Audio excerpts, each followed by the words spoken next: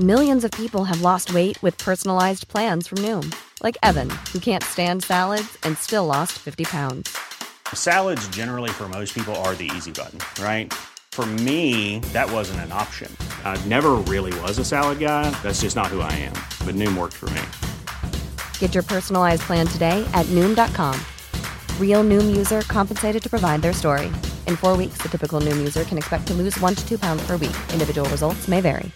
Ready to pop the question? The jewelers at BlueNile.com have got sparkle down to a science with beautiful lab-grown diamonds worthy of your most brilliant moments. Their lab-grown diamonds are independently graded and guaranteed identical to natural diamonds, and they're ready to ship to your door. Go to BlueNile.com and use promo code LISTEN to get $50 off your purchase of $500 or more. That's code LISTEN at BlueNile.com for $50 off. BlueNile.com, code LISTEN.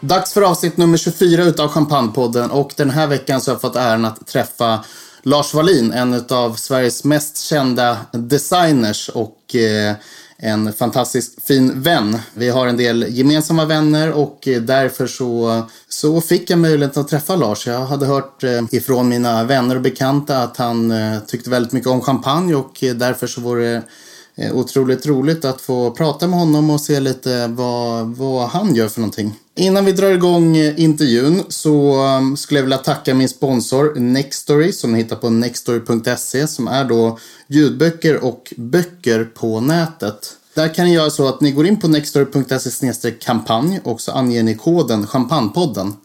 Då får ni då 30 dagars fri lyssning. Jag rekommenderar att ni laddar ner en app i telefonen, och så har ni någonting alldeles utmärkt att lyssna på när ni är ute och går på era morgonpromenader kanske. Men vi gör så att vi rullar intervjun med Lars.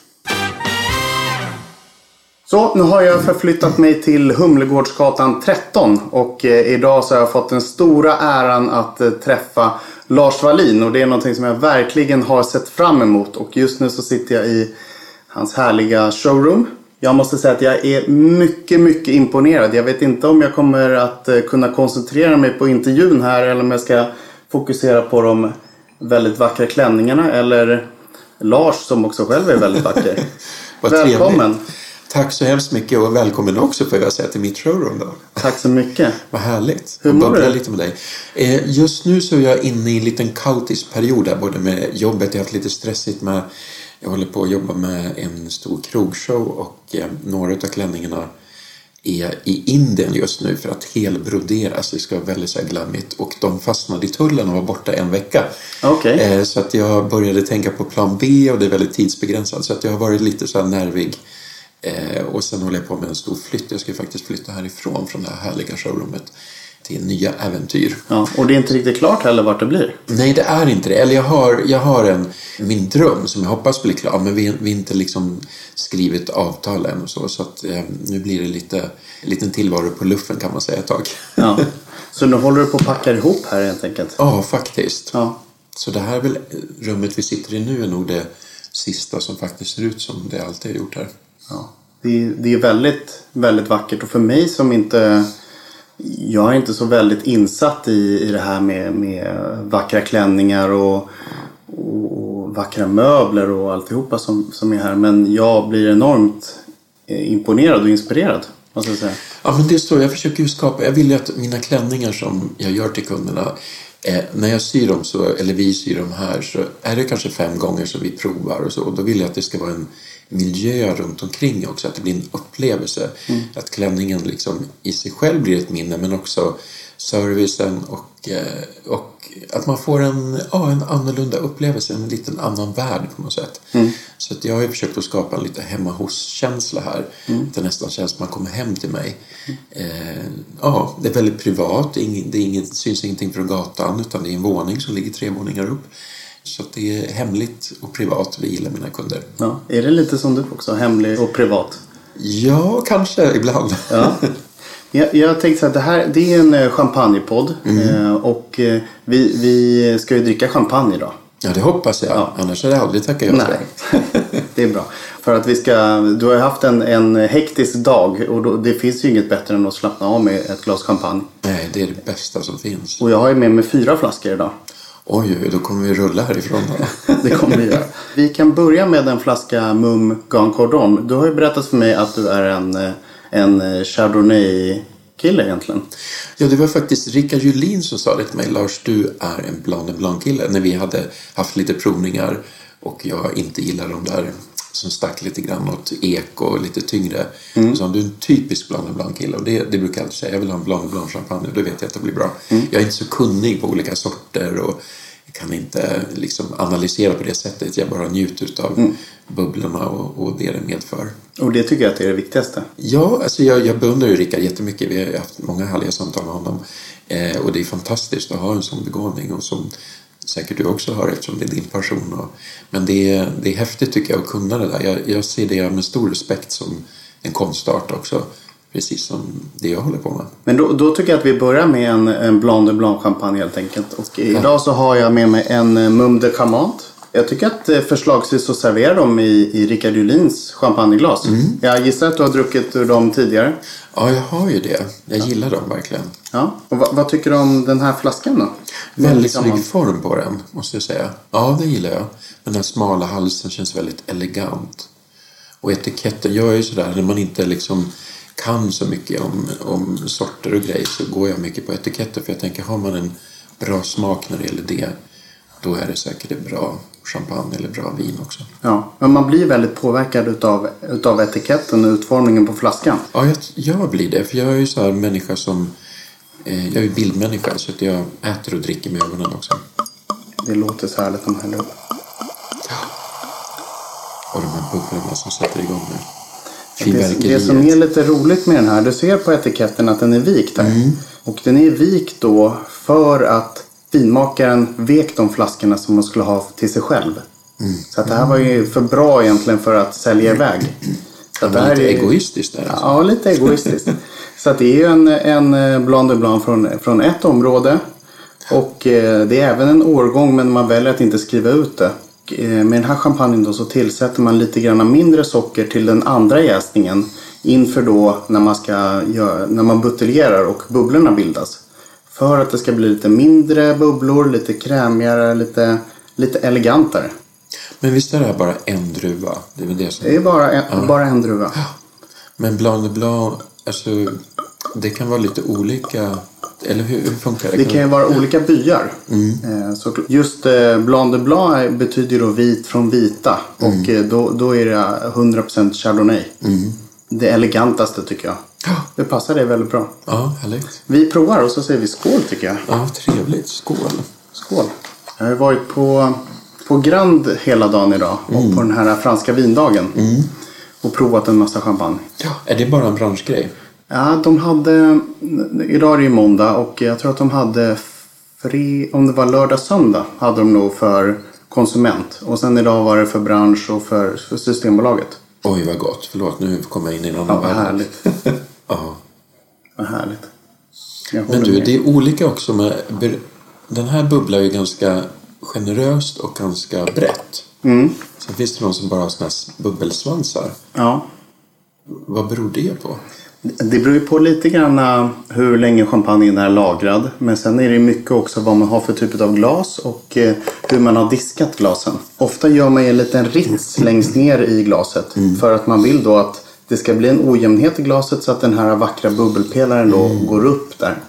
Och just i de här flöjtglasen som man skulle kunna säga att det här är. Så blir det ju väldigt elegant och vackert. Så det har inte med själva jäsningen att göra?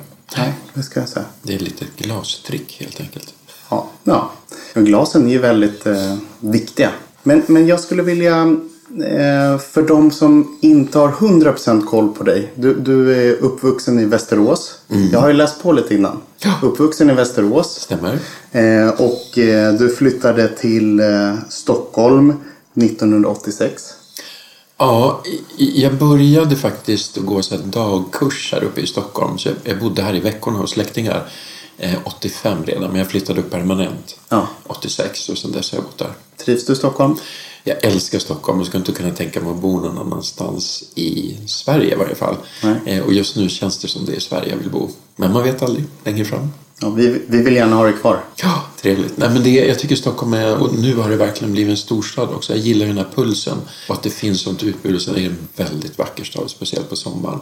Med allt vatten och den är fräsch och kristallklar. Och jag tycker vi kanske skulle behöva lite mer fasadbelysning. Att vi liksom inte är så fega. Nej. Utan vågade lyfta fram de fina byggnaderna och så. Det skulle ge mer karaktär. Och sen skulle jag faktiskt vilja ha ett centrum typ runt Sergels torg med bara såna glasskyskrapor. Det tycker jag vi behöver också. Nu måste vi växa på höjden lite. Så lite modernt och så att man blandar upp det med lite klassiskt och att man belyser de klassiska sakerna. Ja, men jag älskar det här gamla, men jag är väldigt kär i skyskrapor också. Men då tänkte jag om man gjorde dem i liksom så här spegelglas så kan det reflektera omgivningen. Så det bara blir liksom silhuetter man anar. Det låter härligt. Eller hur? Det är min framtid, Stockholm. Ja. Vi får se hur det går. Men du flyttade som sagt, du är uppvuxen i Västerås och jag läste att du var 4 år gammal när du gick med på Disney on Ice med din mamma första gången. Ja, då hette det Holiday on Ice och det var ingen Disney-figur utan då var det ju riktiga sådana storslagna glitternummer liksom. Och jag tror inte jag tror att det var mamma som ville gå. Jag hade nog ingen liksom sådär speciell önskan att få komma på det. Men det blev alltså vi satt typ längst fram och när ljuset släcktes ner och man hörde de där skridskoskärmen, det var fullt med folk som åkte ut på isen. Man såg lite silhuetter. Och sen när ljuset stände på och då står det liksom en sån här isprinsessa framför mig helt klädd från topp till tå i guldpaljett och strutsfjädrar vita. Och det blev en sån chockverkan på mig så att jag tror att jag har blivit beroende av glitter sedan dess. Ja. Och sen dess efter det så gick jag varenda år när de kom i 14 år i rad. Tills att du var 18 då? Typ. Ja. Och vart var Disney eller Holiday on Ice? Det var i Rocklundahallen i Västerås med en sån här hockeyringar. Ja, okay. Men då tog de ju bort, det var det jag tyckte också, de tog bort de här fula reklamsargarna. Det var ju liksom bara sån här ljus och isen var helt vit. Det var fantastiskt. Väldigt sådär storslaget som jag bara hade sett på tv i de här musikalfilmerna från 50- och 60-talet. Där det var sådana enorma glitternummer och vissa hade ingen annan funktion än bara åka runt och visa upp de här snygga kläderna med alla stora plymhattar och sånt där. Alltså jag älskade det. Jag tyckte det var så overkligt från min uppväxt och från Sverige liksom så här, så att det var, ja men det präglade mig väldigt mycket. När var du på Disney on Ice senast då? Nej, jag har försökt att inte liksom gå tillbaks nu för att jag tror att jag skulle bli så besviken när man ser de där gummibanden under hakan på perukerna och att det är liksom lite slitigt. Jag tror att det, jag vet inte, jag vill ha kvar det där härliga minnet som jag har som ungdomen eller barndomen. Det tycker jag, det låter faktiskt helt rätt. Nu har jag andra sådana grejer att gå och titta på så när jag vill få sådana kickar. Ja, och vad tittar du på då? Nej, men nu senast så såg jag After Dark till exempel, This Is It, som var en fantastisk show som är Christer och gängets sista show nu som känns väldigt sorglig för After Dark har också varit en sån där företeelse som man varit med hela livet och som gjorde stort intryck första gången jag såg dem på tv. Och jag tror jag har sett alla shower utom den som gick på någon Finlandsfärja. Och det tycker jag också så här, Christer gjorde också, eller hela After Dark-gängen, det var ju så här storslagen show och väldigt glittrigt och inte så försiktigt och praktiskt och funktionellt som det kan vara i Sverige, utan det var bara liksom estetiskt vackert för ögat. Det gillar jag. Vi har ju lite gemensamma vänner. Och jag har ju självklart då pratat med dem och frågat och gjort lite research angående dig såklart. Då har ju de berättat att du tycker väldigt mycket om den här drömvärlden och glitter och glamour. Nu hoppas vi att de har gett mig rätt information. Och det känns liksom den här en drömvärld, glitter och glamour, det ska vara vackert och lite drömlikt då. Och det tycker jag ju går väldigt väl hand i hand med champagne. Verkligen. Har du fått någon inspiration ifrån, kan du komma ihåg att du har fått någon inspiration ifrån champagne när du har jobbat med några av dina verk? Alltså inte så konkret kanske, men jag tycker champagne, jag försöker, alltså det låter, när du säger sådär så låter det som att jag lever i någon fantasibubbla och inte har någon connection med omvärlden, och så är det ju inte riktigt. Nej. Men jag tycker att jag tycker, och speciellt som världen ser ut nu, så vi har och vi kommer alltid ha och alltid haft ett behov av att se skönhet. Och i början vet jag att när man satt på middagar och sådär presenterade sig och vad man höll på och gjorde så här, känner man sig så att man bara jobbar med yta. Men idag känner jag så här, jag är väldigt stolt över det, för att jag gör folk glada och jag ger folk njutning i livet, och det är så himla tufft i livet ändå, och hela tiden man sätts på prövning och sådär, så att få förgylla ett härligt tillfälle som blir det sånt där minne som man har med sig hela livet. Med min design och mina kläder. Det känner jag så här, jag känner mig sjukt privilegierad att jag får vara med och få dela så mycket glädje med mina kunder och förstärka dem och så, och det gillar jag verkligen. Och jag tycker champagne är också sån här, något som förstärker det här festliga tillfället och glädjen, och jag kan tycka att jag älskar att dricka champagne till fest, men jag kan också tycka att det är superlyxigt, nästan ändå lyxigare och liksom sådär vad ska man säga, glamoröst att dricka ett glas champagne på lunch en tisdag liksom. Jag håller med dem. Att man känner det där, det behöver inte vara att man fyller jämnt eller att man har något så här konkret, man kan bara fira livet, att man mår bra den där dagen liksom, och ta ett glas champagne. Och jag tycker de här bubblorna gör det liksom, titta på dem liksom, hur de leker i glaset, alltså du kan ju inte annat än bli glad tycker jag, och själv bli väldigt lekfull och liksom sprudlande. Nej, jag håller med dig till 100%. Så från första gången jag drack champagne så har det varit min favoritdryck tillsammans med vatten. Alltså inte blanda, men de två dryckerna. Har du några favoritchampagner? Jag är väldigt förtjust i Polo Rocher, men jag är så himla dålig på att komma ihåg namn sådär. Nu har jag fixat den här appen så man kan fota dem, och så när man står där ska välja sen så. Men jag tycker ju, som var det Winston Churchill som sa det, champagne ska drickas i stora klunkar, kallt och vara gratis, eller något sånt. Ja, kallt och gratis. Och jag har ju fått, med mitt yrke så har jag fått hamna i många situationer där det har varit både kallt, stora klunkar och gratis. Ja. För att mina plagg och den liksom, min design används i livets festliga tillfällen, och då är gärna champagnen en syster eller broder med i det sammanhanget, känner jag. Ja, det känns ju som ett självklart val. Ja, det gör det. Om jag skulle förknippa dina kreationer med en dryck så hade det självklart varit champagne. Och skulle man säga att det var mousserande, alltså prosecco eller cava, då skulle jag säga att nej, Lars Wallin, det är champagne. Det är real stuff. Ja, absolut. Men ändå inte, jag som ändå har fått träffa dig, du är ju en jordnära person. Ja. Vill ju inte vara liksom snofsig på något sätt. Nej, det finns ingen snobberi i det, och jag har stor ödmjukhet. Jag älskar det jag håller på med. Jag är så tacksam att jag har fått göra det här i så många år, och att folk har gillat, mina kunder har gillat det här. Men när det gäller liksom det här med, var inne på kava och sådär, det är väl bara egentligen samma sak, fast det är inte i champagne, det är strikt rätt. Ja. Men där tycker jag liksom, jag har ju sysslat med haute couture, och det är ju det finaste inom skrädderiet och sömnadskonsten. Så att därför känner jag att champagne är det där yttersta, du kan inte komma längre liksom, när det gäller bubblor och vin.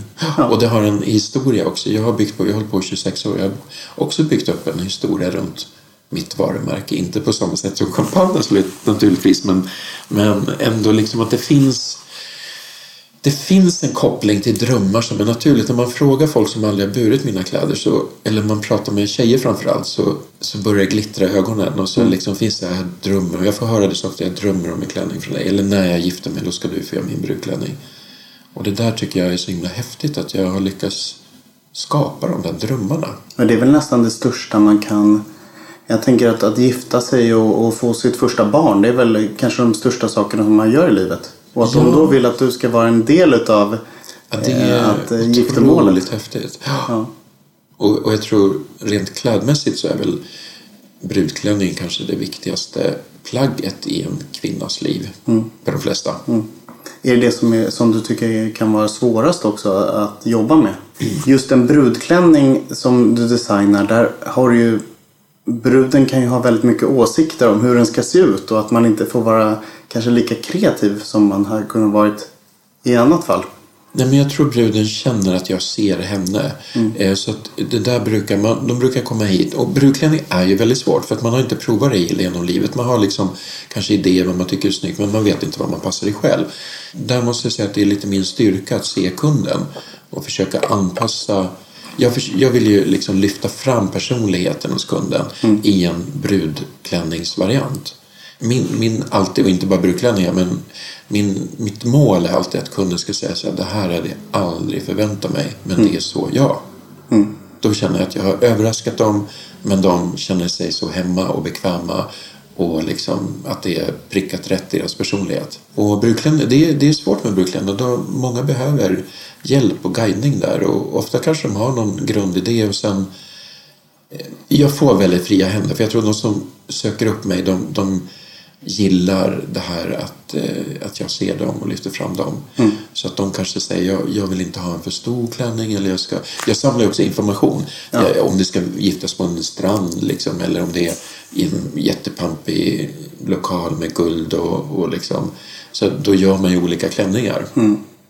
Jag vill att allting ska liksom avspeglas i klänningen på något sätt och under den dagen. Hur lång tid tar det att göra en brudklänning från att personen kommer hit tills att hon verkligen bär den, eller tills att den är färdig så att säga? Jag önskar helst att kunderna ska vara ute i 6 månader innan, med minst 3 månader. Och det är mycket också för att många av spetsarna till exempel som vi använder, de vävs upp på beställning. Så att det kan ta upp till 6 veckor innan vi får hem en spets, för det är inget som finns av metervara. Och sen är det extra känsligt med liksom, man kan inte hålla på med, man liksom får lägga undan. I och med att det är vitt och sådär, så är det, processen blir lite längre och lite svårare att jobba med. Lite känsligare att jobba med, ska jag säga. Men är det någon idé att man hör av sig ifall man skulle vilja ha en brudklänning 6 månader innan, eller är det alldeles för sent då? Nej, 6 månader är ju jättebra. Eller 3 månader, men jag tycker Men jag menar om du har tid till att göra brudklänningar? Nej, men ja, absolut. Men jag har gjort en brudklänning på en vecka också. Liksom, så att det är inte det. Jag säger så här, hör alltid av er. Vi brukar lösa det.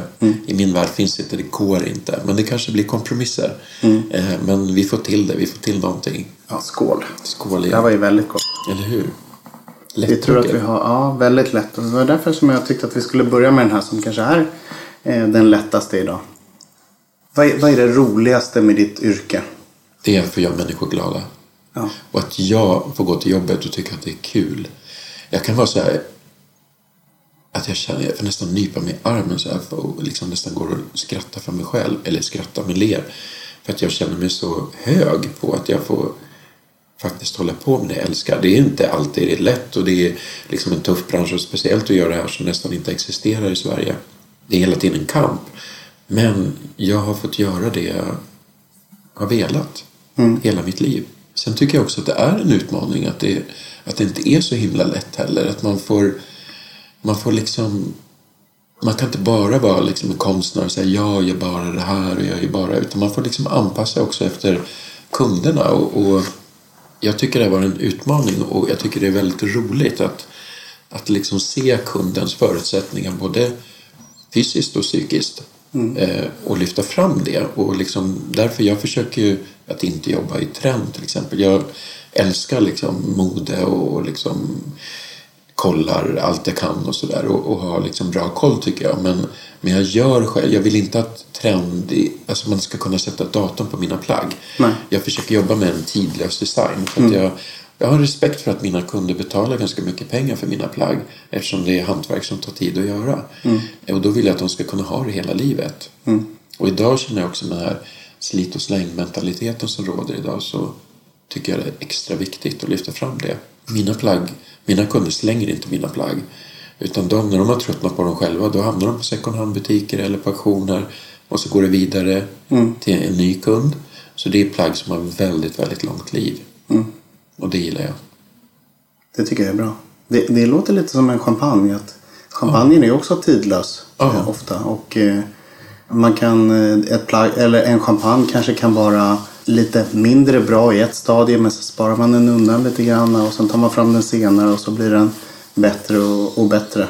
Men där måste jag fråga, kan man spara alla champagner? Man kan ju, om man ska svara diplomatiskt på det här lagra champagne, så ska man ju svara att champagne blir annorlunda men den kanske inte blir bättre. Nej. Men personligen så tycker jag att den blir bättre när man lagrar. Och överlag de personerna som jag träffar tycker att de blir bättre. Sen beror det helt på personlig smak och sådär. Men även de lite billigare märkena så att säga, de funkar att spara. Ja, absolut. Och det är lite roligt för att jag tänkte vi ska hälla upp en till champagne. Sen kan jag ju fråga dig, för jag har med mig en Moet, känner du ju självklart till. Moet Chandon.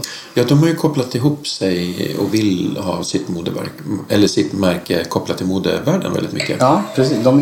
Det är ju gruppen Louis Vuitton Moet Hennessy. Som är ett av världens största varumärken.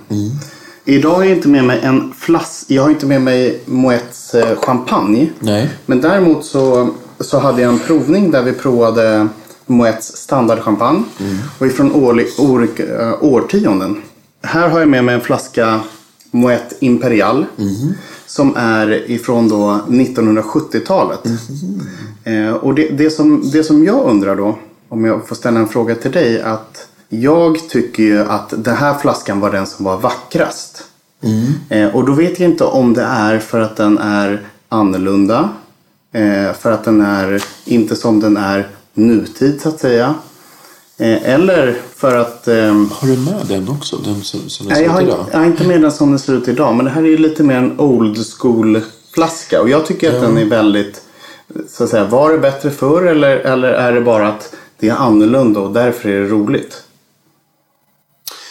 Jag tycker nog så här spontant kanske att jag tycker den är lite rörig. Men den ger ju ett old school känsla. Jag får nästan lite 20-talskänsla. Det ser nästan ut som de har målat för hand det här Moet-loggan och så. Ja. Det är lite coolt tycker jag. Men inte är det väl vita etiketter på den nya? Är det så här vitt? Nej, det är lite mer rött i de nya och lite mer rött och lite mer guld. Ja. Jag ska lägga upp en bild på den där och så ska jag lägga upp en bild på den nya också. Så. Nej, men det är coolt. Jag kan ju gilla lite det här. Jag tycker kanske rent så här estetiskt så är det lite mycket som händer. Det är mycket som pågår här rent så här formmässigt känner jag. Men det ger lite sådär, jag får lite 20-talsvibbar. 70-tal, ja. Nej, jag får mer 20-tal. Det finns ju lite olika aspekter på, för vi pratade ju tidigare också om att flaskan betyder ju väldigt mycket. Ja. Och då kan det ju lätt vara att ifall vi vet att jag har en flaska där champagnen är väldigt, väldigt god. Och då kan jag tycka, och så kanske den är dyr också. Och så tänker man att flaskan är jättesnygg. Fast den kanske inte, man påverkas av att vinet är så dyrt och flaskan är så dyr. Men den kanske inte är så vacker. Nej. Men nästa champagne då som jag tycker vi ska prova, om vi fortsätter med Blanc de Blanc-spåret, så har vi ditt kanske favoritmärke då. Ja. Paul Rocher. Ja. Och det var ju som Winston Churchill sa i det att my tastes are simple. I'm easily satisfied with the best. Och det är kanske det är så som du tycker. Och den är bäst då, eller? Ja, det är ju en personlig... Vinner de mycket priser och så? Ja, jag har varit ner och besökt Paul Rocher. Och Paul Rocher är ju då Man tror i Sverige att Polo Share är ett jättestort märke. Jättestort varumärke. Men man tillverkar bara 1,6 miljoner flaskor per år. Men de har gjort succé i Sverige, har de inte? Ja, i England och Sverige har de gjort succé. Så att Sverige är näst största marknaden. Gud. Och då frågade jag då Laurenti Harcourt, som är då vd för Polo Share, att varför är Polo Share så populärt i Sverige? Så sa han, det är för att ni svenskar har så bra smak. Så det var fint sagt. Men nu serverar jag också ett annat glas. Jag har med mig 3 olika typer av glas idag. Ja. Och jag vill att du ska känna lite på de här. För att det här är Saltos vitvinsglas. Så att det är egentligen inget champagneglas. Men jag brukar använda dem till lite lättare champagner och Blanc de Blanc framförallt. Kan man säga att det här är ett glas som är gravid? Gravid? Det känns som att ha en liten mage här. Ja. En liten... Inte samma elegans tycker jag som de här lite smalare. Men jag älskar ju Cupor. Jag tycker det är det absolut glammigaste man kan dricka ur. Ja. Just för att det är så svårt. Man skvimpar ut det. Och det blir lite dekadent. Coopglasen. Man bara liksom spiller lite också. Det som jag gillar med det här glaset är att jag gillar inte formen på det till 100%. Nej. Men det som jag gillar är att den är väldigt lätt i handen. Så att det känns som att man får en väldigt connection med vinet. För att glasmassan är väldigt tunn. Ja, faktiskt. Trots att själva kupan är större. Ja. Men det är väldigt tunt glas. Men visst gör det stor skillnad med hur tjockt glaset är. Jag klarar inte av att dricka vatten ur tjocka glas till exempel. Nej, jag håller med dig. För jag tycker vattnet blir äckligt. Ja. Och egentligen kan det inte vara någon skillnad på smaken. Men det är någonting som händer när man får massa glas i munnen. Skål, vi provar Polo Share. Oj, vad fin klirr.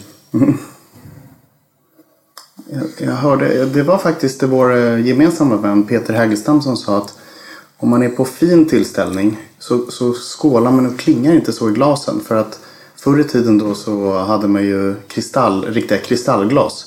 Och då var ju de väldigt sköra och gick sönder. Så att fint folk klirrade inte i glasen sådär. Men hör man inte också om det är en fin kvalitet i klirret? Jo, det har man ju. Ja, det tror jag. För att klangen. Ja. Det tycker jag. Ja, men det tror jag. För att när jag har varit och handlat glas så brukar försäljaren liksom klinga så att den... Men eftersom vi gör radio nu så är det bra med lite ljud, ja, eller hur? Det är det, absolut. Se vad det här smakar. Jag tyckte jag. Det här är ju min kille alltså. Lite kraftigare än den förra. Paul och jag går bra ihop. Ja, han och jag är också väldigt, väldigt bra vänner. Ja, men det här var... Jag brukar dricka den som är liksom vit. Ja, det är deras standardvariant. Ja, precis. Så det här är deras Blanc de Blanc och så från 2009 då. Och det är häftigt för det känns verkligen att det är mycket mer tyngd i den här. Nej, det är lagrad 7 år på jästen och det är bara Grand Cru-byar så att det är 4 stycken olika Grand Cru-byar. Det är det var väldigt fin. Där tycker jag väldigt mycket om etiketten. Det bara utstrålar elegans tycker jag. Och det där lilla kungliga sigillet eller vad det är. Ja, det är det faktiskt. Det står att det är by appointment to Miss Queen Elizabeth. Ja. Men som sagt, du flyttade till Stockholm och gick på Beckmans designskola. Och därefter så du startade ditt eget företag 1990. Ja, när jag gick ut Beckmans. Ja. Och det var många anledningar. Dels så kände jag under de 2 sista åren ungefär så att kände jag att det här var mitt sätt att uttrycka mig konstnärligt. Jag måste få göra min grej. Men sen då jag gick ut 1990 så fanns det inte så många företag som jobbade med den här typen av produkt. Det fanns inte så många små företag överhuvudtaget i designvärlden som vi har idag. Idag har vi ju jättemånga härliga designnamn, liksom mindre företag som jobbar med olika stilar. Men mest var det nog för att jag kände att jag måste få göra min egen grej.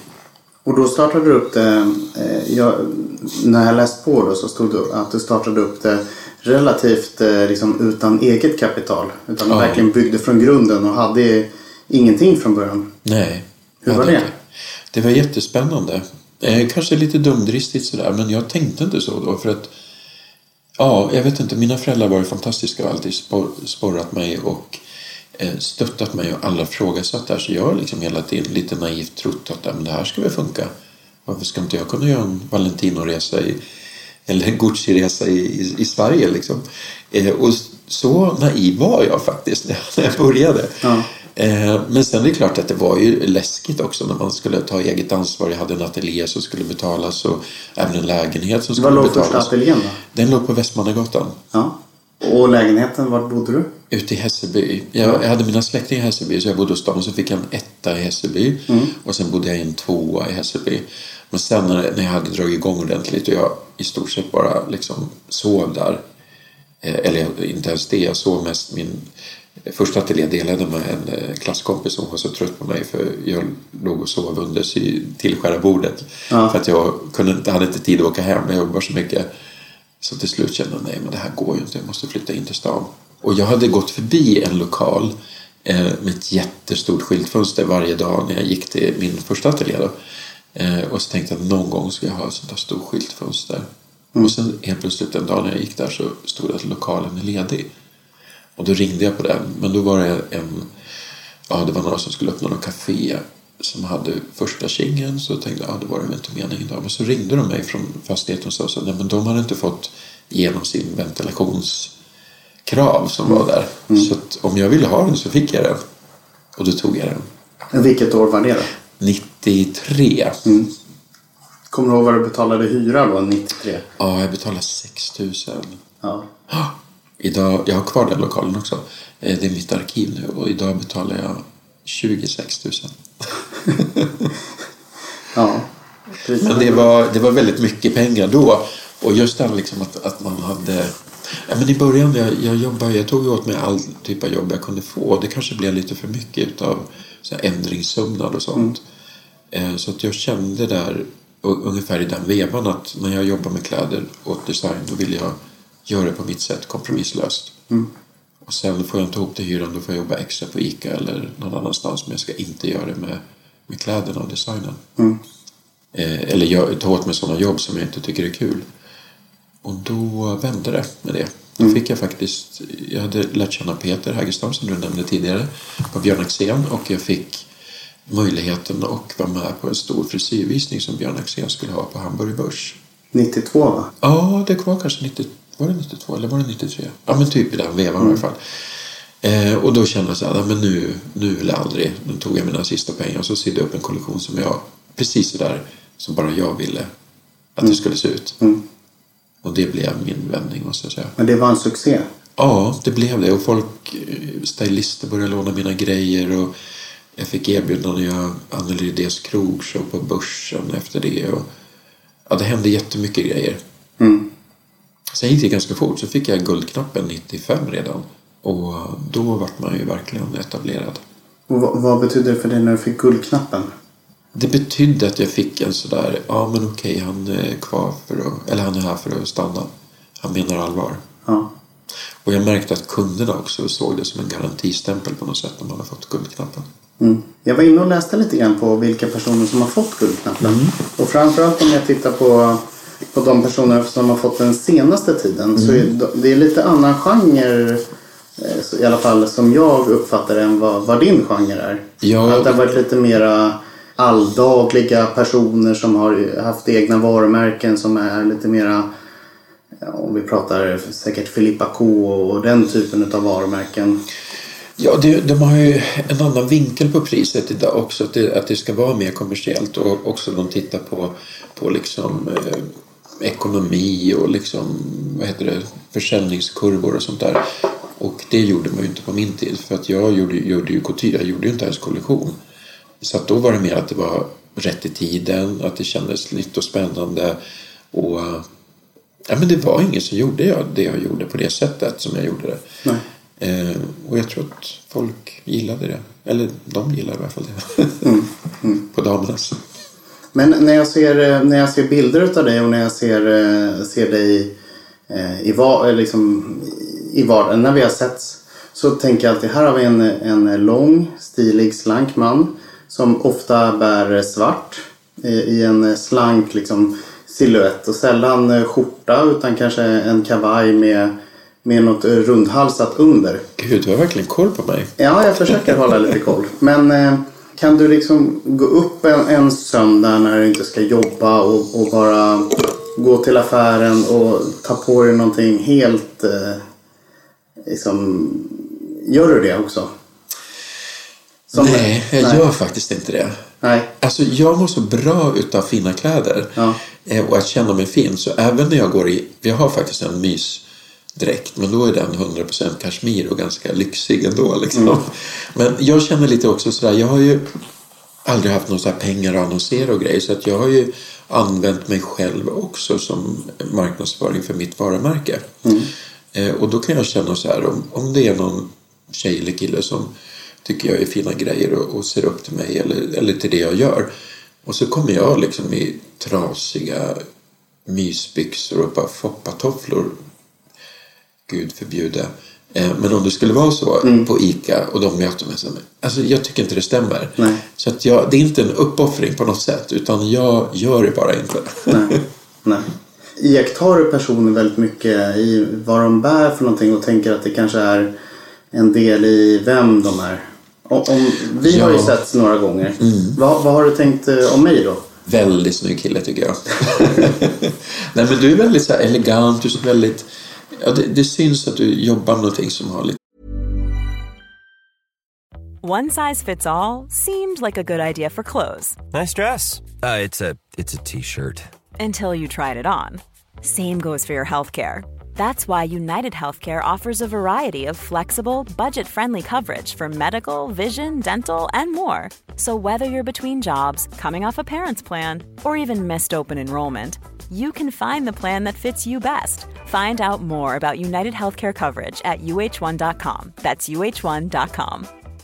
If you're looking for plump lips that last, you need to know about Juvederm lip fillers. With Juvederm Volbella XC and Juvederm Ultra XC, your lip look, whether it's subtle or bold, can last up to 1 full year with optimal treatment and no additional maintenance. Find a licensed specialist and see if it's right for you at Juvederm.com today. That's JUVEDERM.com. Add fullness to lips in adults over 21 with Juvederm Volbella XC or Juvederm Ultra XC. Do not use if you have severe allergies or a history of severe allergic reactions, or if you're allergic to lidocaine or the proteins used in Juvederm. Tell your doctor if you have a history of scarring or taking medicines that decrease the body's immune response or that can prolong bleeding. Common side effects include injection site redness, swelling, pain, tenderness, firmness, lumps, bumps, bruising, discoloration, or itching. As with all fillers, there's a rare risk of unintentional injection into a blood vessel, which can cause vision abnormalities, blindness, stroke, temporary scabs, or scarring. For full, important safety information, visit Juvederm.com.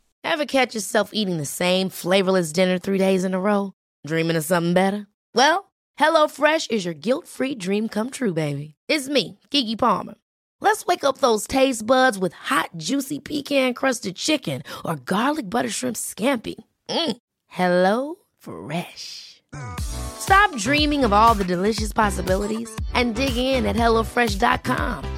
Let's get this dinner party started.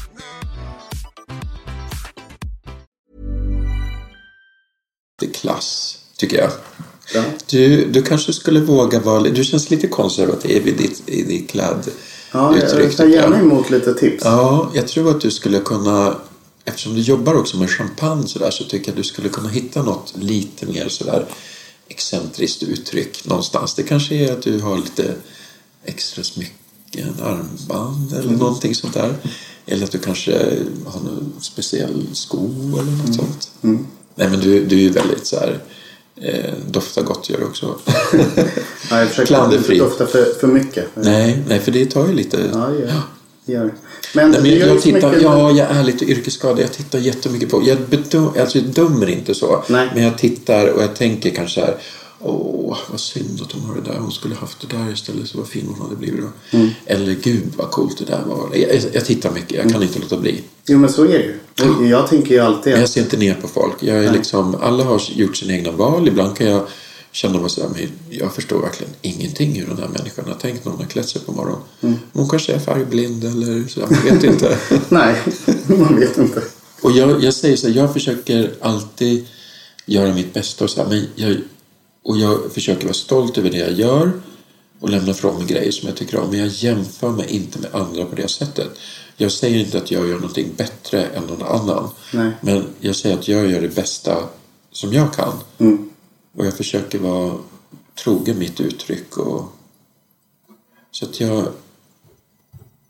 Ibland så absolut, jag förstår inte riktigt alltid när jag ser folk hur de har klätt sig. Jag tänker att vi ska prova en champagne till. Eller vi ska prova 2 till. Men nästa champagne då är en Perrier-Jouët Belle Époque.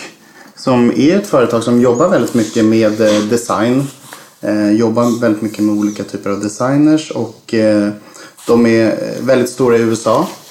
Och framförallt då så är den här med de anemonerna är väldigt kända. Ja, jag vet. Känner du igen den här flaskan? Absolut, det gör det. Det är väldigt så här artnivå. Ja, precis. Det är det heter. Det är det de... Alltså ska jag vara riktigt ärlig, jag tycker de här blommorna är vackra. Men jag tycker kanske inte det ger samma pondus som många av de andra. Om vi till exempel tittar på den Paul Rocher vi såg tidigare. Att man går ifrån det klassiska lite för man känner ju direkt igen dem. Så att de har gjort en smart grej där. Ja. Tycker jag. Och blommorna är väldigt, det är liksom estetiskt vackert gjort. Men på något vis så är det någonting som inte stämmer med champagnen. Jag kan inte riktigt ta på det. Vi får prova den och se vad du tycker. Jag tror att första årgången den här gjordes 1963. Och sen tror jag att det var fram till då 1976 så handmålade man flaskorna. Och sen nu så målar man ju via maskin. Och det här är ju då en Belle Époque årgång 2008. Och 2008 anses ju så vara den bästa årgången då sedan 96. Så att det är någonting som man verkligen ska samla på sig på. Och kanske någonting som man inte framförallt ska dricka nu utan att det ska vara någonting inför framtiden. Men jag tyckte att det var roligt att ta med den här idag för att få höra lite grann vad du tycker om designen. Och även, det här är ju en champagne som vi har en blandning mellan olika druvor. Men man vill framhäva elegansen och liksom den här Chardonnay-stilen väldigt mycket. Vi får se vad du tycker om. Det känns lite mer feminin, men det kanske är för att man kopplar blommor till kvinnor. Ja, men Chardonnay är också någonting som man kopplar med det feminina. Det är ju det är ju en smart grej, för det där skiljer sig från allt annat. Och man ser ju direkt, man känner igen det där. Ja. Och jag tycker de är fint, och även om du sa att det var maskingjort så ser de väldigt handmålade ut även nu. Ja. Men det är någonting som inte ger den där pondusen, tycker jag, som en champagne, som jag vill ha på en champagne. Skål. Vi klingar igen. Det är inga kristallglas. Nej. Det var inte lika fint. Nej, det här känns billigt. Vad är det för glas du tar in? Det kan man inte säga. Jag tycker om formen på dem. Ja, det är fint.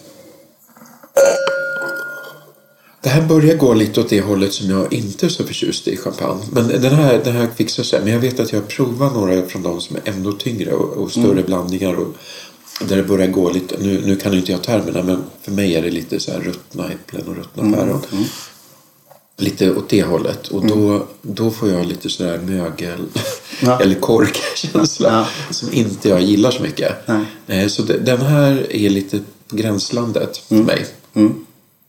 Det är kanske därför jag inte har druckit där så mycket.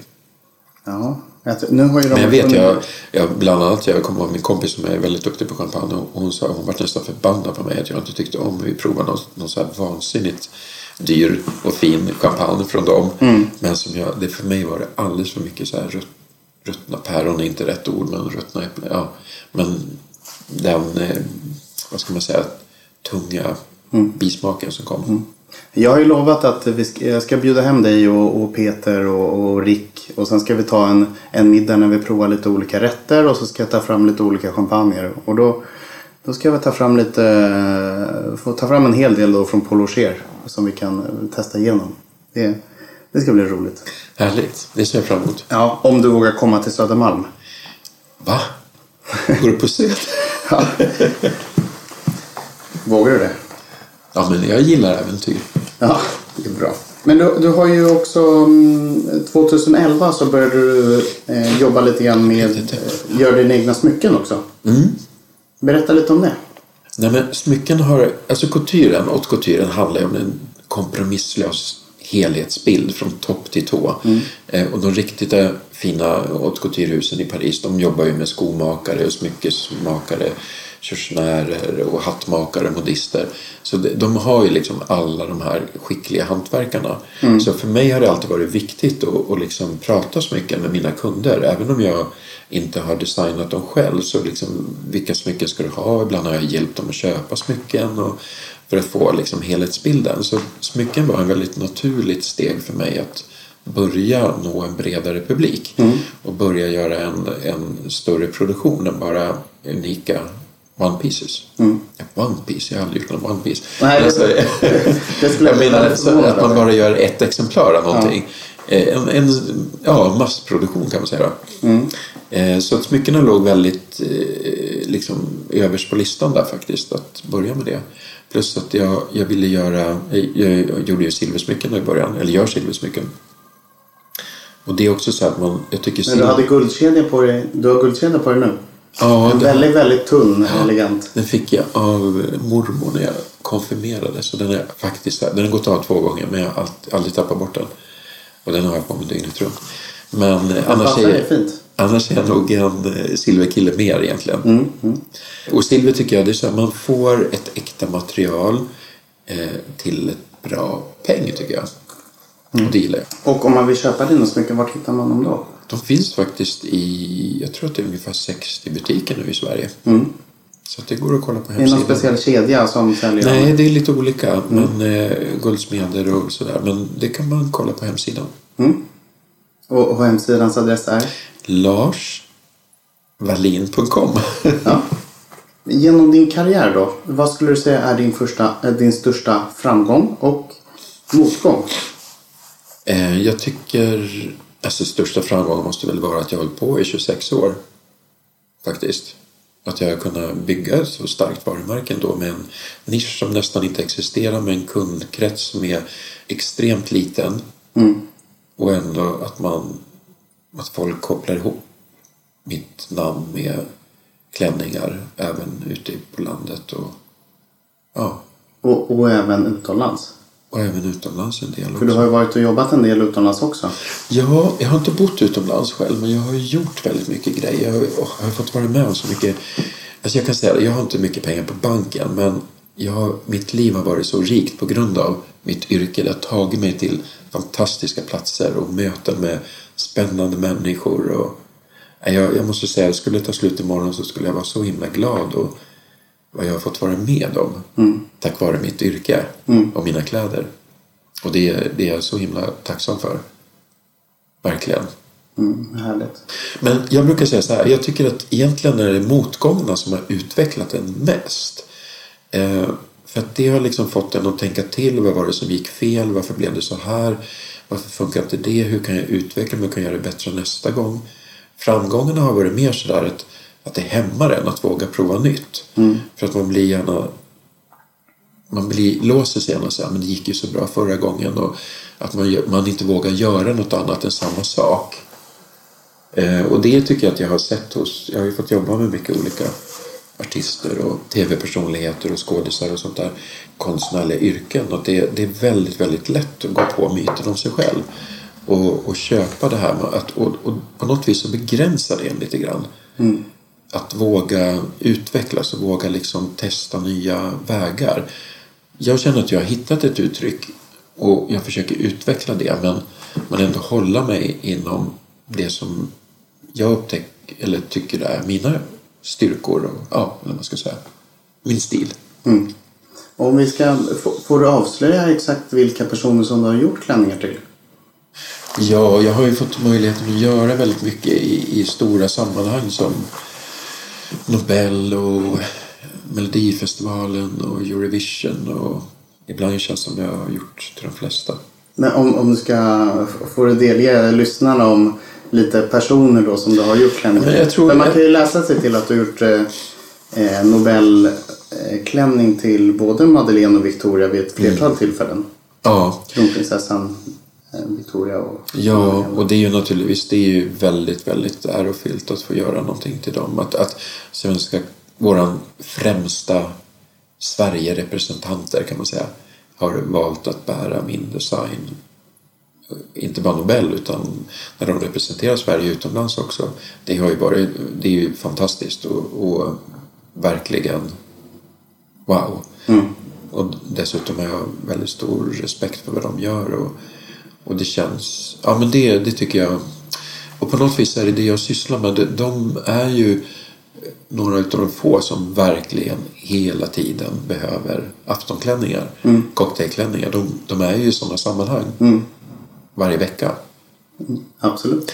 Och det är ju naturligtvis häftigt, men när jag fick göra nu Petra Medes Eurovision finalklänningar som sågs av 200 miljoner tv-tittare, det är ju så här overkligt och väldigt häftig upplevelse också. Ja. Hur känns det när du sitter i tv-soffan eller när du sitter på plats och tittar på den? Är du nervös då? Jag är alltid nervös att någonting inte ska funka, eller jag tänker om man fastnar någonstans, eller blixtlås inte har gått upp, eller det kanske inte ser bra ut i rutan, eller hur klipper de bilder. Alltså det är hela tiden en massa ångest runt omkring det. Ja. Men efteråt så när jag har gått ett tag då tycker jag det är jättehäftigt att jag har fått vara med i de här sammanhangen.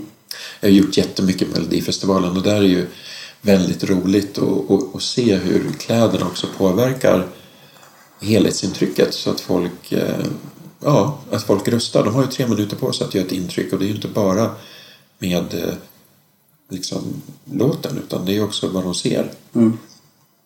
Att det förstärker låten. Ja, så är det. Men sen, jag har gjort såna häftiga fotoresor också nu. Senaste stora fotoresan var på Masai Mara i Afrika. Plåtade med massajer och vi flög luftballong det var en sån här magisk resa. Sånt har jag fått gjort mycket också. Det är ynnest att få göra det. Ja, det är det verkligen. Jag är en lycklig kille som får hålla på med det här, och jag har fått uppleva väldigt mycket häftigt. Jag hade på tal om kunglighet så hade jag ett jättehäftigt besök av en thailändsk prinsessa som var här privat, men de ringde från ambassaden och frågade för att hon är designer.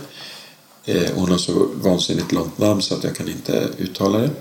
Men hur som helst så ville hon träffa en designer och fråga om hon fick komma och hälsa på mig, och så fick hon det. Och så träffas vi och det kom in helt entourage runt omkring henne. Och sen skulle vi sätta oss ner och hon satte sig på faktiskt den här soffan. Och alla slängde sig på golvet och jag fattade ingenting. Och jag visste inte hur jag skulle reagera.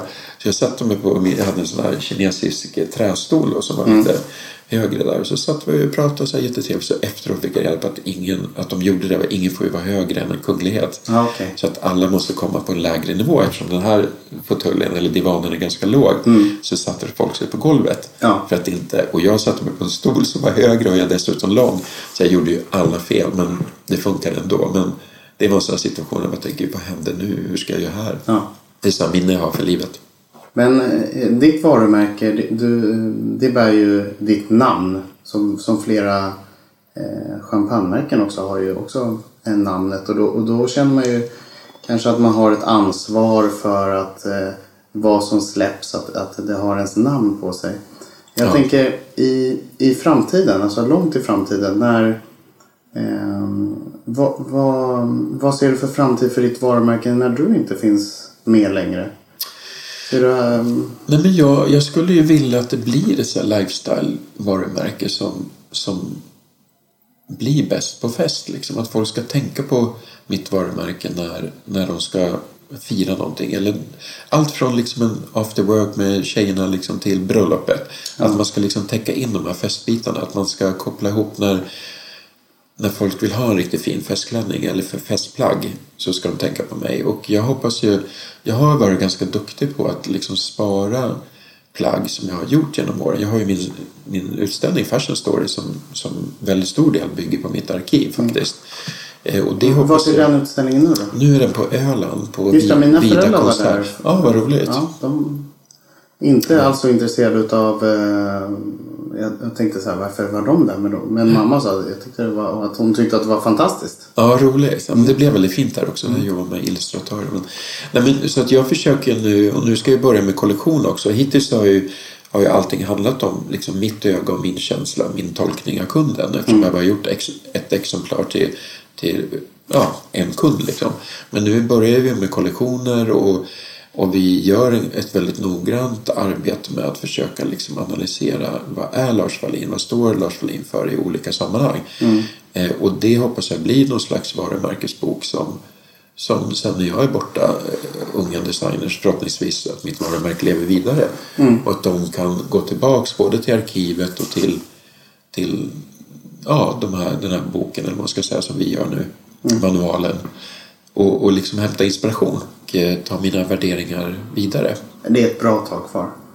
Jag hoppas det. Jag vill bli lite som Karl Lagerfeld sådär. Vithårig. Jag börjar bli lite gråhårig nu, men ändå ha den där passionen för... Idag kan jag inte tänka sig, jag känner mig inte ett dugg trött på det här.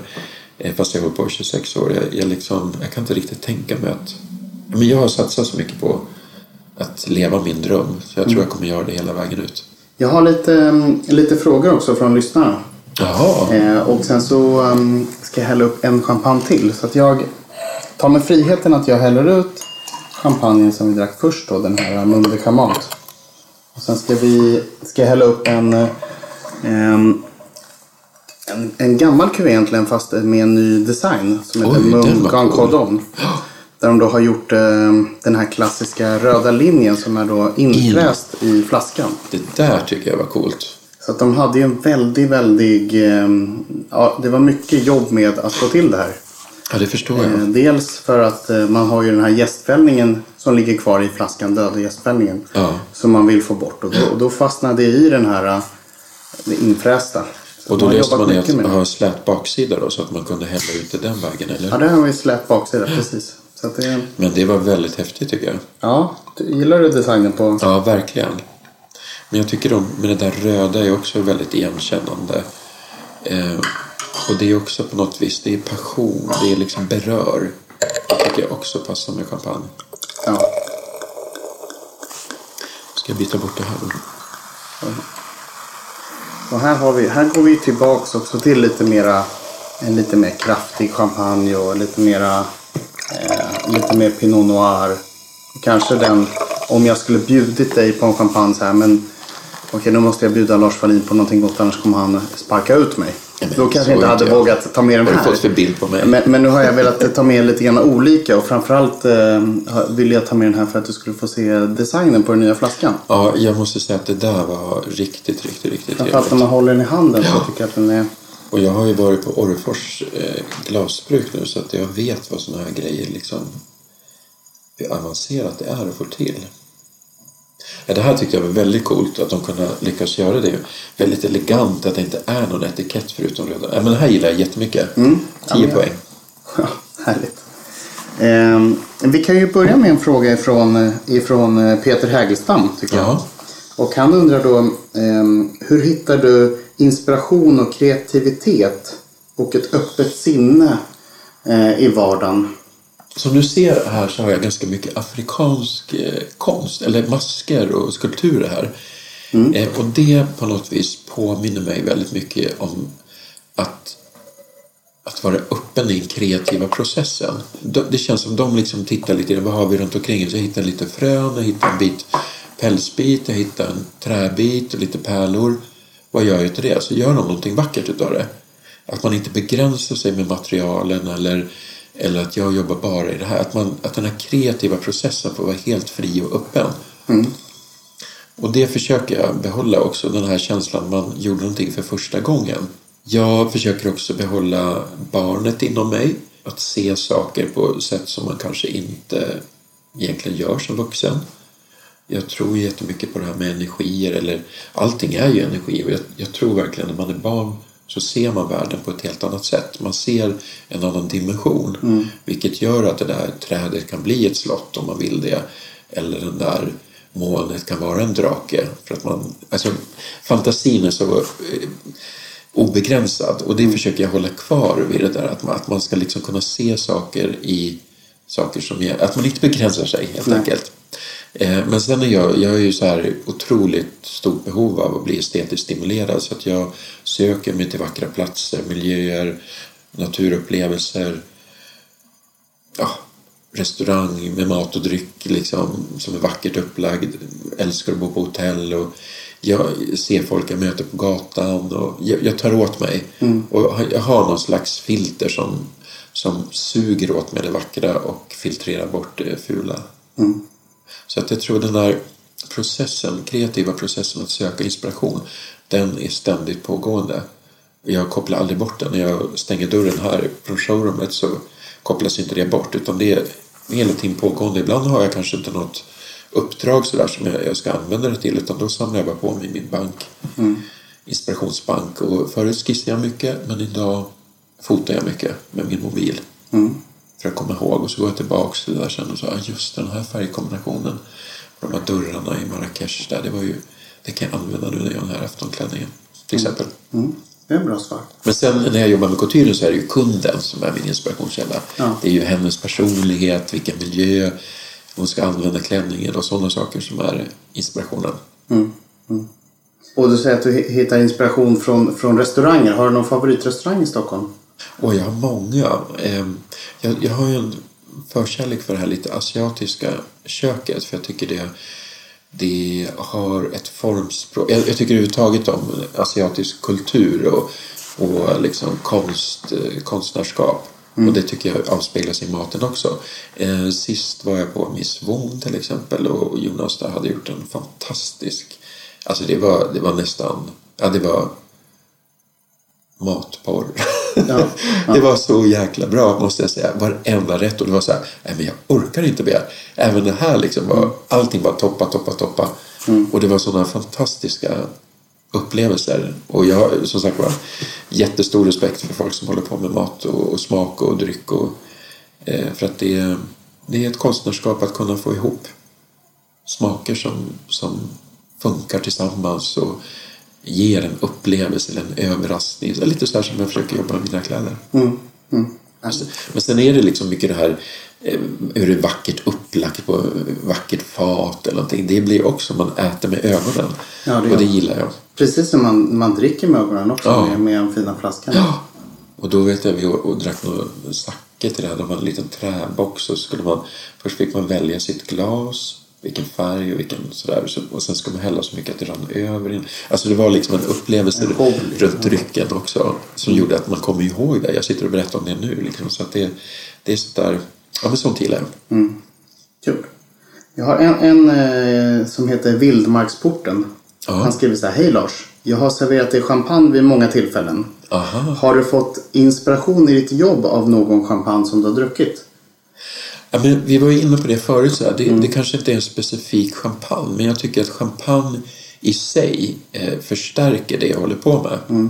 Och jag tycker att liksom, ofta ska jag säga, när de använder mina kläder så är det en koppling. Det är väldigt många sammanhang som det finns ett glas champagne bredvid också. Vi måste ju säga vad du tycker om den här. Men Grand Cardon också. Skål.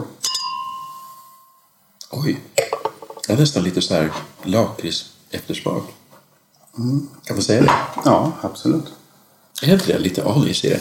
Jag tycker att det är lite anis i eftersmaken. Framförallt nu när den har fått stå till sig lite grann och blivit lite varmare. Så.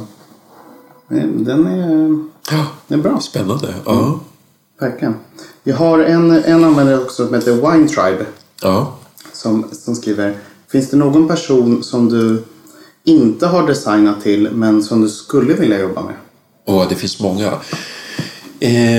En kunglighet är prinsessa Mary Danmark, kronprinsessa Mary av Danmark.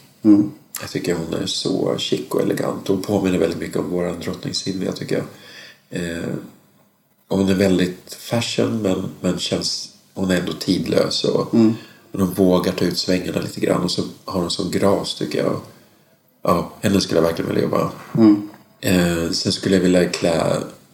Min absolut största dröm är ju att få göra en klänning till Oscarsgalan till en nominerad stjärna. Och gärna någon som vann också då. Jag har gjort 4 Oscarsklänningar, men ingen som har varit på scenen än så länge. Nej.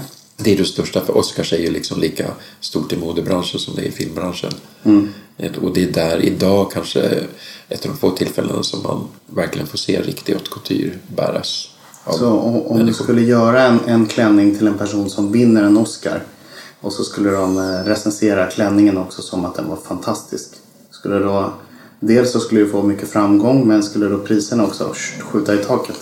Ja, de säger ju det, att de gör det för de som har lyckats med det där. Ja. Och det vore ju trevligt. Ja. Men framförallt är det för det har varit en barndomsdröm för mig. Liksom just det Oscars. Jag satt alltid uppe och idag också fortfarande vakar över Oscarsgalan. Liksom, uppe på natten och tittar på det där. Jag tycker det är det ultimata glamour-tillfället som vi har i världen idag. När går Oscarsgalan? I mars. Och jag har varit på The Kodak Theatre. Nej, det heter ju inte det längre. Vad heter det nu? Dolby Theatre. Ja. Men jag har varit där också. I Los Angeles. Ja. I Hollywood. Ja, Hollywood Boulevard tror jag.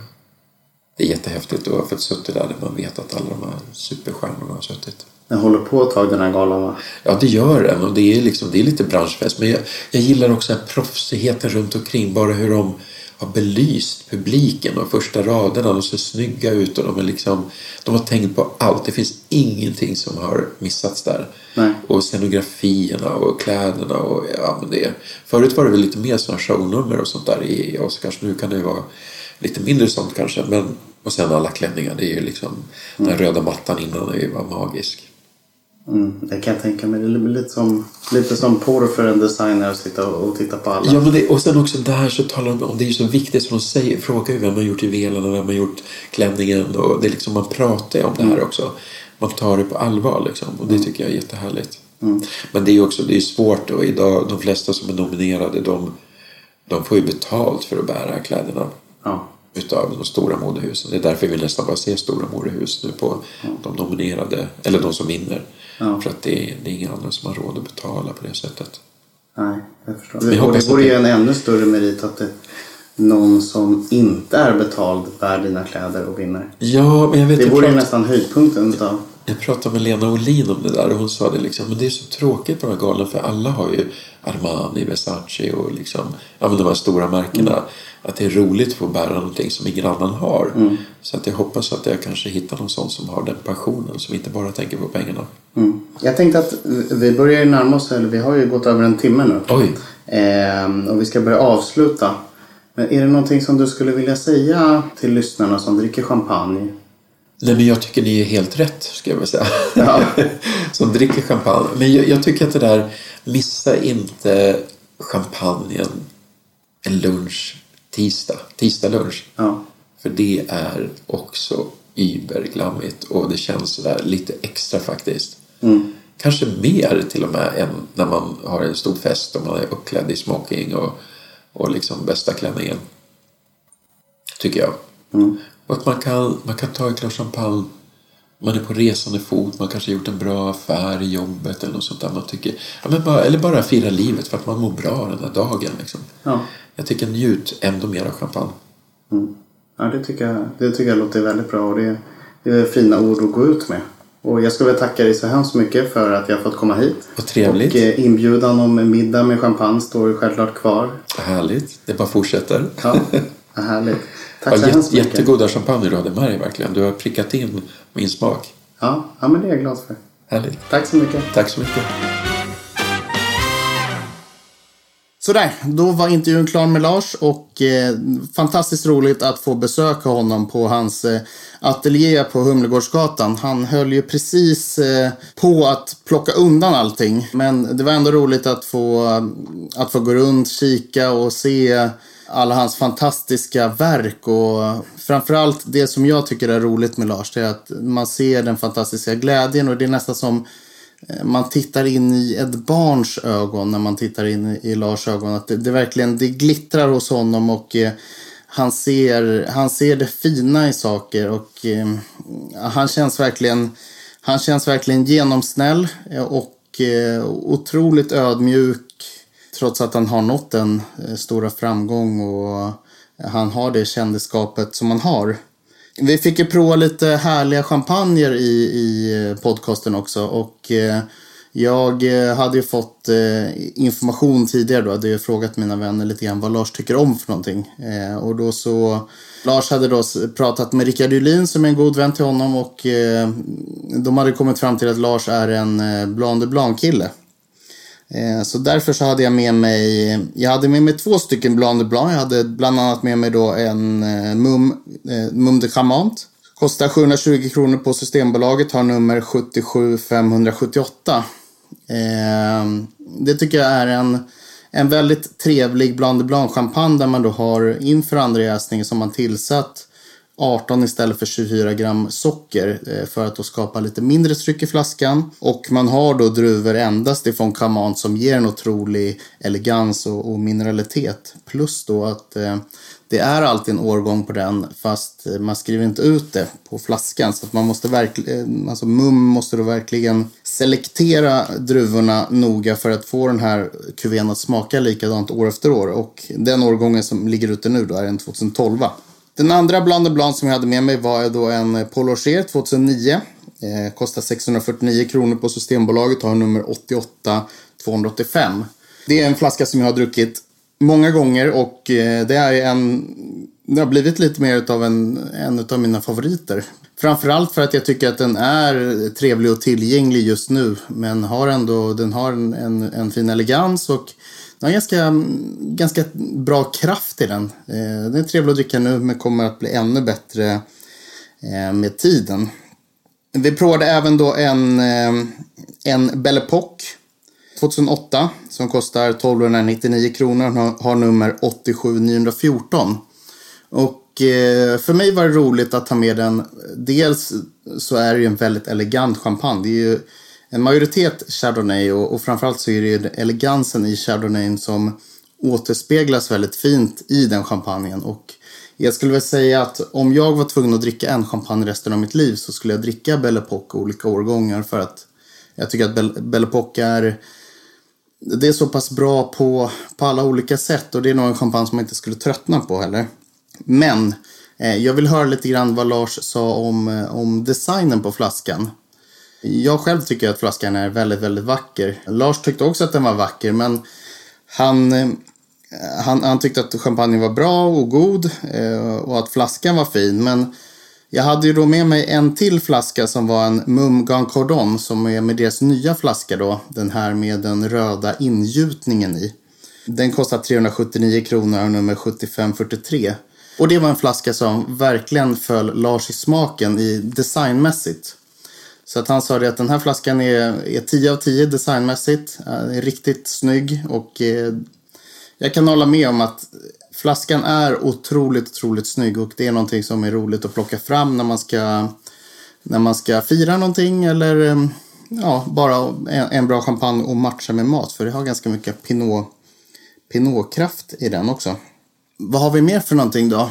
Jag ska väl säga att senaste tiden så har jag kämpat med en förkylning som har pågått som så att jag har haft en del hosta och lite slem i halsen och jag har bävat för att den ska gå över till näsan och det har den då gjort de senaste dagarna. Så att nu har jag då spenderat tusentals kronor på apoteket för att köpa kortisonspray och nässalvor och näsoljor och jag vet inte allt möjligt. Men jag ska alldeles strax iväg på en MUM-middag på Bistro Crème och jag kommer nog tyvärr vara tvungen att ta till djävulens påfund nässprayen som är en riktig hatkärlek som jag tycker att ni alla ska undvika i största möjliga mån. I övrigt då så skulle jag väl vilja tipsa er om, jag har lagt ut lite saker som är, det blir egentligen det sista för året. Jag kommer åka till Thailand och ta semester. Jag åker med min son den 10 december. Jag blir där i 12 dagar så jag kommer hem lagom till jul. Och så jag passar på att ha en hel del provningar innan jag åker iväg. Och de provningarna då som det finns platser kvar på, det är, jag kommer att ha en Perrier-Jouet-middag den 8/11 på Bistro Crème, Blasieholmsgatan 1. Där vi då kommer prova Grand Brut, vi kommer prova Blason Rosé, vi provar Belle Époque 08 och vi provar även Belle Époque Rosé 06. Och jag tror att den provningen kostar 800 kronor och då inkluderar det tilltugg till champagnen och även en varmrätt efteråt. 9/11 kommer jag ha en Charles Heidsieck-provning på Balzac som jag tror ligger på Odengatan 26. Där vi då provar 5 kuvér från Charles Heidsieck som vi då matchar varje champagne med en liten maträtt. Och den middagen finns det fortfarande platser kvar på, kostar 990 kronor.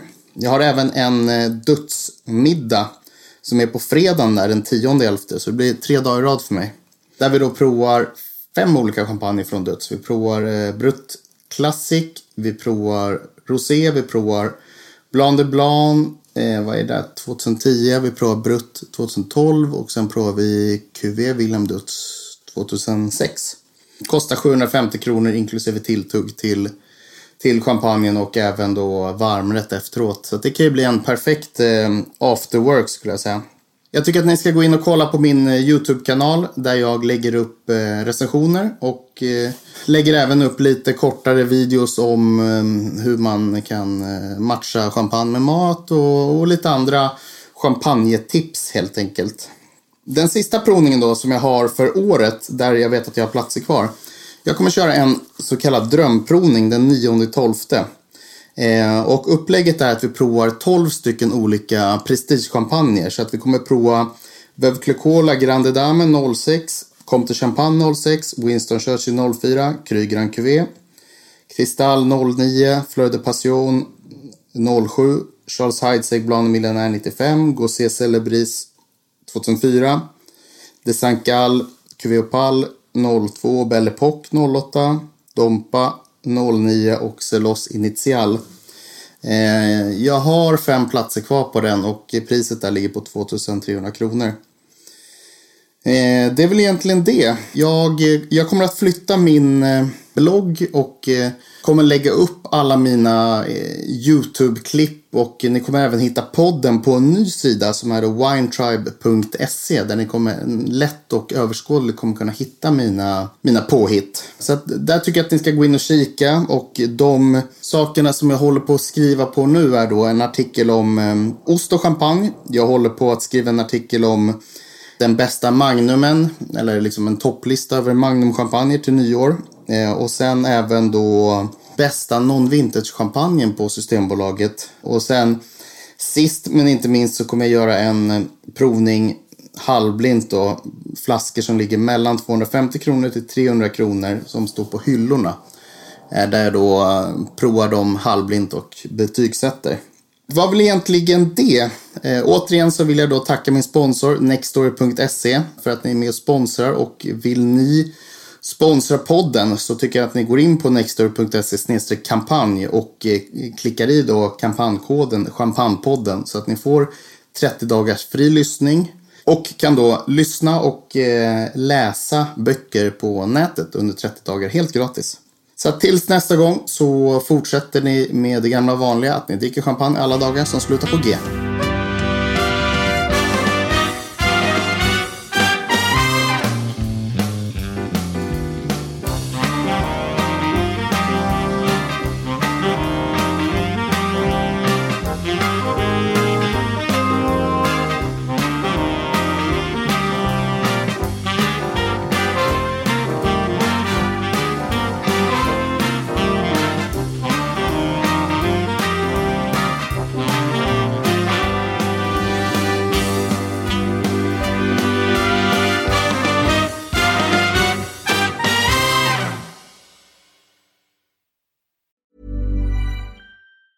Hey, it's Paige DeSorbo from Giggly Squad. High quality fashion without the price tag. Say hello to Quince. I'm snagging high-end essentials like cozy cashmere sweaters, sleek leather jackets, fine jewelry, and so much more. With Quince being 50 to 80% less than similar brands. And they partner with factories that prioritize safe, ethical, and responsible manufacturing. I love that. Luxury quality within reach. Go to quince.com/style to get free shipping and 365-day returns on your next order. Quince.com/style. Even when we're on a budget, we still deserve nice things. Quince is a place to scoop up stunning high-end goods for 50 to 80% less than similar brands. They have buttery soft cashmere sweaters starting at $50, luxurious Italian leather bags, and so much more. Plus, Quince only works with factories that use safe, ethical, and responsible manufacturing. Get the high-end goods you'll love without the high price tag with Quince. Go to quince.com/style for free shipping and 365-day returns.